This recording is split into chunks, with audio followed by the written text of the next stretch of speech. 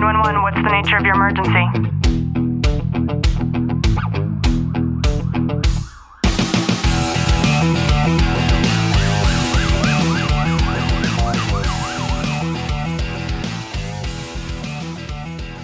Good morning, police, fire, military, and families. And to you listening to this on the Tactical Living podcast, I'm your host, Ashley Walton, and I have my really good friend, Mr. Eddie Richardson, with me this morning. Eddie, how are you?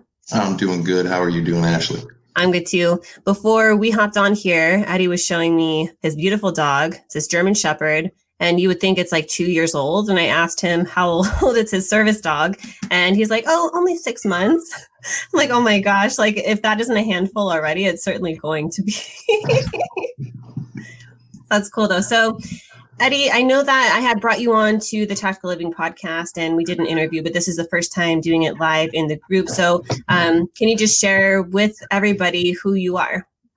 Well, my name is Eddie Richardson, obviously. I am the peer support coordinator for the Wounded Blue, which is the national assistance or national charity for the assistance of wounded and disabled police officers throughout the country. So I kind of wear a lot of hats. Yeah, we were just talking about that and how busy you guys are. And there's the events coming up in October, and we'll talk about that in a little bit. But you have this incredible story when it comes to your career. So can you talk to us a little bit about what it was like becoming a police officer, why you became a police officer, what happened during your time of service? And I'm pretty much just going to give the platform to you, my friend. Okay. I was one of those late bloomers in law enforcement. I didn't get in until I think I was 25 or 26. So I was one of the old guys in the academy because I had a whole 4 years on everybody. But I tried up in New York. It was relatively impossible to get in. And when I had moved down to South Carolina, my ex-wife, well, now she's ex-wife, became a dispatcher. And I got to know one of the commanders at the South Carolina Highway Patrol. And he said, just put in an application. I said, no, I don't want to leg up or anything. He said, no, it's not how it works down here. Put in the application. And I did. And they actually hired me, which surprised the hell out of me. So I did trooper work for about 5 years and got bored as hell. No offense to any of the troopers listening, but I did not want to write tickets and work recs every day for the rest of my life. So I moved over to the sheriff's department in the same county that I'd been stationed in, which was Lexington County, South Carolina. And I loved it. It was great. I got into just about everything you can think of until August of 2016, where I got into one that I almost didn't make it out of. And that was the day that I got ambushed by a gentleman named Brian Bird, who waited for me in about a 2-acre yard behind the wheel of a car and decided to floor it when I was out in no man's land on foot. I went up and over the car instead of under, which was good for me. But I did have to shoot and kill him after he struck me. And about 2 days later, I woke up and realized I couldn't feel anything from the waist down. And that started my whole battle with comp. And dealing with comp and feeling abandoned by my agency, feeling abandoned by everybody else, led to the point where I was clinically depressed is an understatement. Suicidal is actually the truth. And I realized that I'd gone to the press and spoken to some people about it, and it made it actually worse for me until somebody reached out and said, hey, can I talk to you? And it was another officer in the state who was going through some crap. And he said, I had my gun in my hand, and it was like I instantly switched gears. It was like, I got to save this guy. You know, I got to do my cop thing. And it grew from there. Well, by the way, he's still with us. But within 2 weeks, I had 48 officers reach out to me within the state. Within a few months, I had gotten connected up with other wounded officers across the country and was walking legislation onto the floor of the House and the Senate in Washington, D.C. during Police Week. That's where Randy Sutton found me. He's the founder of the Wounded Blue. And he said, hey, I've launched this charity. Do you really want to help people? Let's give them some peer support. So I found myself in Oklahoma City going through peer support training with the 9 people I'd worked with, you know, doing ragtag activism or advocacy, and it's grown into what it is today. And now we've done almost 4,000 peer supports nationwide. We have like 37 or 38,000 wounded officers that we're in contact with nationwide. So it's just a movement that's just continuing to grow, continuing to get bigger. We actually had to double our peer team size just from the sheer volume of officers that want to speak to somebody, but they don't trust the people at their own department. They don't trust their employee assistance program. They don't trust the county doctor. And case in point, when I said that I needed help, within 5 minutes, everybody in human resources knew that I'd reached out confidentially.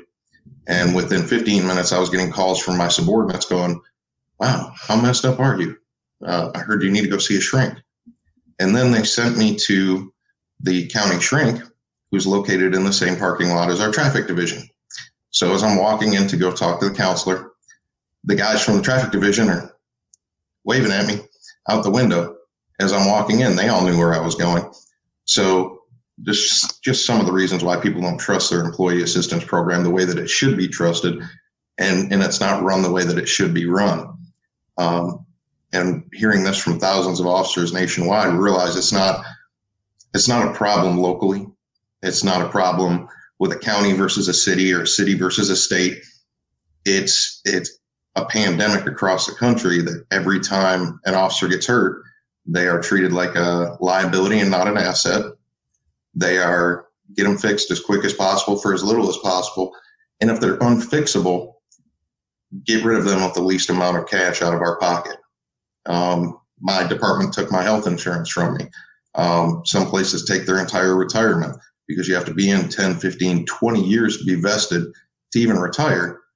And we all know the people that go on the calls that they can get hurt are usually your 1 to 5 year people. They take a hit and can't come back to work. They're discarded. And it's not fair because that's the price of doing business. There is no big corporation to go after with all this. This is government, and government needs to take care of the people that they're asking to put their lives on the line. I'm sorry, that was kind of a long, drawn out speech right there, but just kind of explains what it is that I do and why I do it. Yeah, and sharing that. Everybody's saying good morning. Thank you for your service, Eddie. Your servant-driven heart is incredible, and trust is a huge issue. It absolutely is. That's one of the biggest complaints that we see in our coaching platform is there is no such thing as confidentiality, and your story is unfortunately a very common one because when you go into that clinical setting, you're automatically documented. And I know with the peer support that you provide, similar to what Clint and I do with Leo Warriors, there is no such thing as documentation. And unless you say you're going to hurt yourself or hurt somebody else, it is truly like just one-on-one, and it will always remain that way. So I'm really grateful that that's the type of peer support that you're providing because there is no other way. It has to be that way. You made mention that two days after your accident, you had woken up and that's when everything changed. And you also said that there was the lack of support and you had to deal with all these comp issues. Can you talk about some of those struggles that you faced? Oh, yeah. And I kind of gleaned over it quickly because that could obviously take more than several hours if we were to talk about the whole thing. But long story short, and to give you an idea of the way that I was treated, the day of the incident, now I was hit by the vehicle at 22 miles an hour. Now, the day of the incident, I was taken to the emergency room. Granted, I told them I didn't need to go because, of course, I'm perfect and I'm invincible. I didn't even realize I was hurt. So I go to the hospital. They x-rayed my knees, my shins. They gave me 4 pain pills, and they sent me home. Here I was struck in an MVC. Anybody that's an EMT out there, anybody that's a first responder out there knows, they probably should have done a little bit more, but we won't get into that. And 2 days later, when I woke up and my legs didn't work, I was instantly called a liar. I went to, they set up another appointment with their doctor. I went to the doctor and he hands me a set of crutches and says, here you go. So how am I supposed to walk with crutches if I can't feel my legs? And you figure it out. By the way, I know you're on administrative leave for your shooting, but let me go ahead. I'm going to clear you to go back to work. He literally wrote a document clearing me to go back to work when I couldn't feel anything below my belly button. That was my first encounter with comp doctors. It took them 90 days to approve an MRI, find out that my spine was blown out. Then they did injections, which they knew weren't going to work, but they had to by comp standards. Then they recommended a discectomy, and I had the discectomy done. And 2 weeks later, I was sitting on the couch with my dad, who'd come down to visit from New York, and it sounded like somebody shot a 22 off right behind me. And I instantly launched up, grabbed my thighs, and started dry heaving. It looked like, the only way I can describe it is like I was trying to do a flip in a dive, like a jackknife. I grabbed my legs and was bent full over, dry heaving and screaming. And we found out that my discectomy had popped. Now, the doctor said it didn't. He said it was fine. And he told me for 8 months I was lying, that I still couldn't feel my right leg, because I'd gotten the feeling back in my left leg, but my right leg was dead. And so for 8 months, he called me a liar. I got my hip repaired during that time because that was torn out. And he finally sent me to his partner, which was their independent medical examination, was to send me to his partner in the same clinic, who looked at everything and said, "You're faking, and I'm going to prove it. I'll send you to a neurologist. Please send me to a neurologist." He looked at it and said, "I'm sorry, they waited too long. Your nerve's now dead in your spine." And I found out that my L5 was dead. My L4 was 80% impacted, and realized I couldn't be a cop again, because he said, "You're never going to get that function back." He goes, "It's going to continue to deteriorate, even if they stabilize it, and your foot's going to start to drop," which it did about 2 months afterward. So now I have an AFO brace. I ended up getting a fusion to stabilize everything, but it was clearly because comp did not treat it the right way that I ended up losing all feeling in my leg, and the entire time being called a liar, and then I was malingering, and then I was making it up, and then it wasn't as bad as I thought it was. Those were all the rumors that spread around, and anybody that's gone through workers' comp as a police officer, they've probably gotten the same treatment from both their coworkers and their department. Yeah. Going back to work on crutches, that makes sense. Absolutely, right? It's crazy that the doctor called you a liar. These people who did this to you, i.e. the department, the doctors, they will stand to give an account before God. Like, it just blows my mind.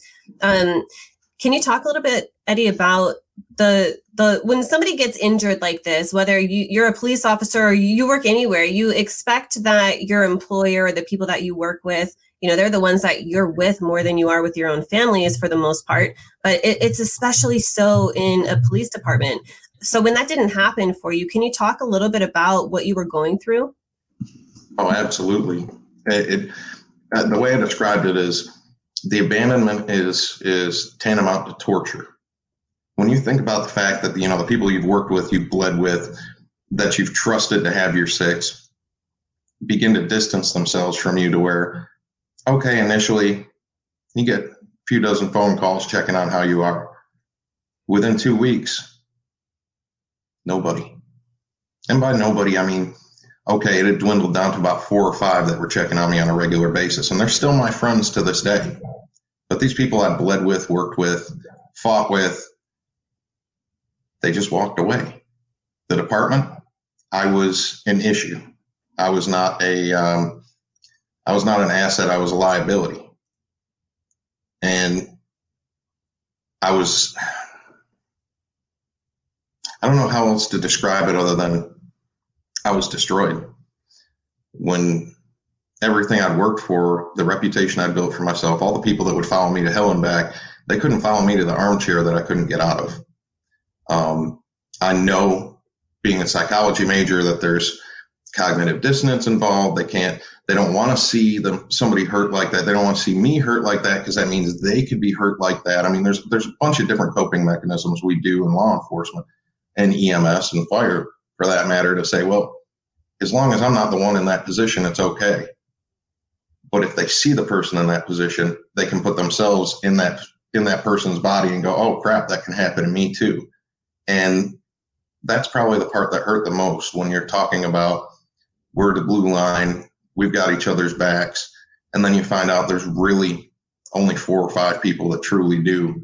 And to this day, they've still had my back, but there's a lot of people I had to cut out of my life. My circle as a cop was already small. It got a hell of a lot smaller, and literally down to 4 or 5 people aside from my wife and my children that I trusted. And it took a long time after getting involved with this kind of stuff to open back up and allow people back into my heart, so to speak, to trust them again. It's almost like a bad relationship where you're like, I'm never going to love again, and go hide in a corner and eat some Haagen-Dazs. That's kind of the way it felt. And it just added to the depression. It added to being suicidal. It just compounded everything. That just the abandonment, not physical injuries, just the abandonment alone is absolute psychological torture. For sure. In the comments, it says, sadly, this happens a lot nationwide. Unbelievable. Absolutely. That is so horrible. There are so many who have the same experience. The workers' compensation doctors are more about saving the city or the county compared to the patient often. Yes, absolutely. Isn't it weird how you get isolated when bad things happen, not just with the administration, but also your peers? It's tragic, man. Yeah, for sure. So, Eddie, when you were in that moment and you had lost that camaraderie and it was difficult for you to recognize that your circle was then becoming much, much smaller, what helped you in order to heal from that?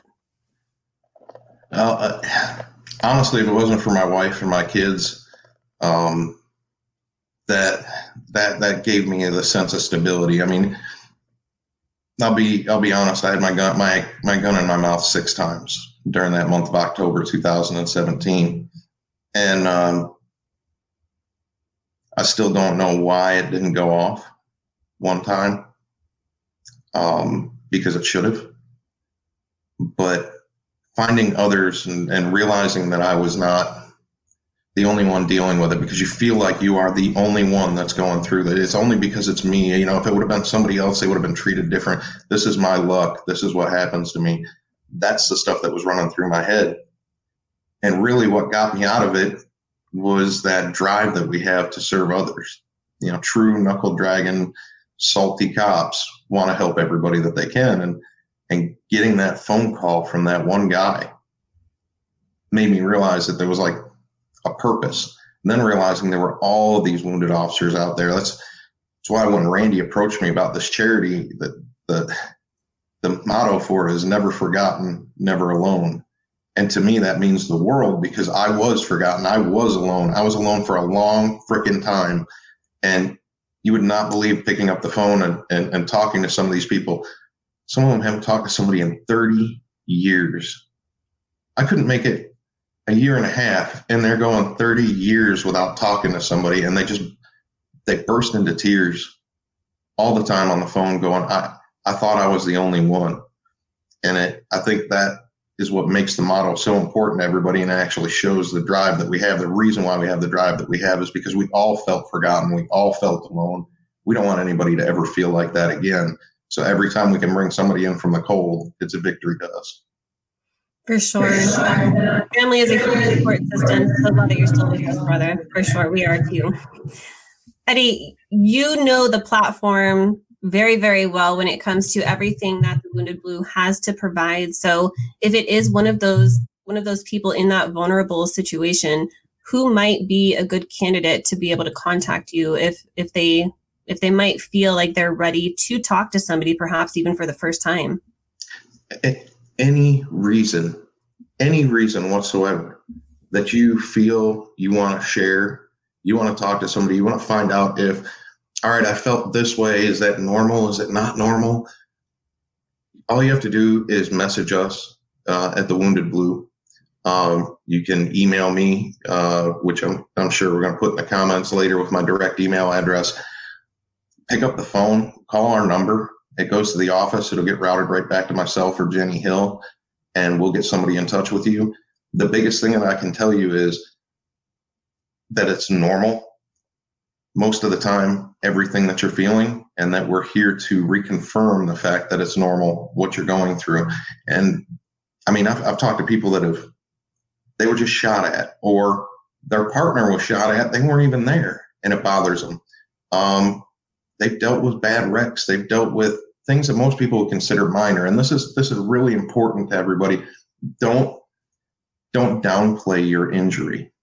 As cops, we triage everything. we'll go, well, at least it's not as bad as this next person's. Don't do that. It's your injury, 100%, whether it's mental, physical, both combined. It's your injury. You have to own it. You have to realize that to you, it's 100%. You can't look at it and go, well, at least it's not as bad as this guy. Because trust me, I've got a friend who was shot in the face. I tell him it made him look prettier, but he looks at me and says, at least my injury is not as bad as yours is. And I get up every time, here's a guy who took a shotgun for breakfast and I'm, he's worried about my spinal scars. Don't diminish it. Reach out. Nobody will know that you did. Your agency will never know. Your friends will never know. If you know somebody that's struggling and you want us to reach out to them, do the same thing. They won't even know you referred them. We'll just reach out to them on a cold call.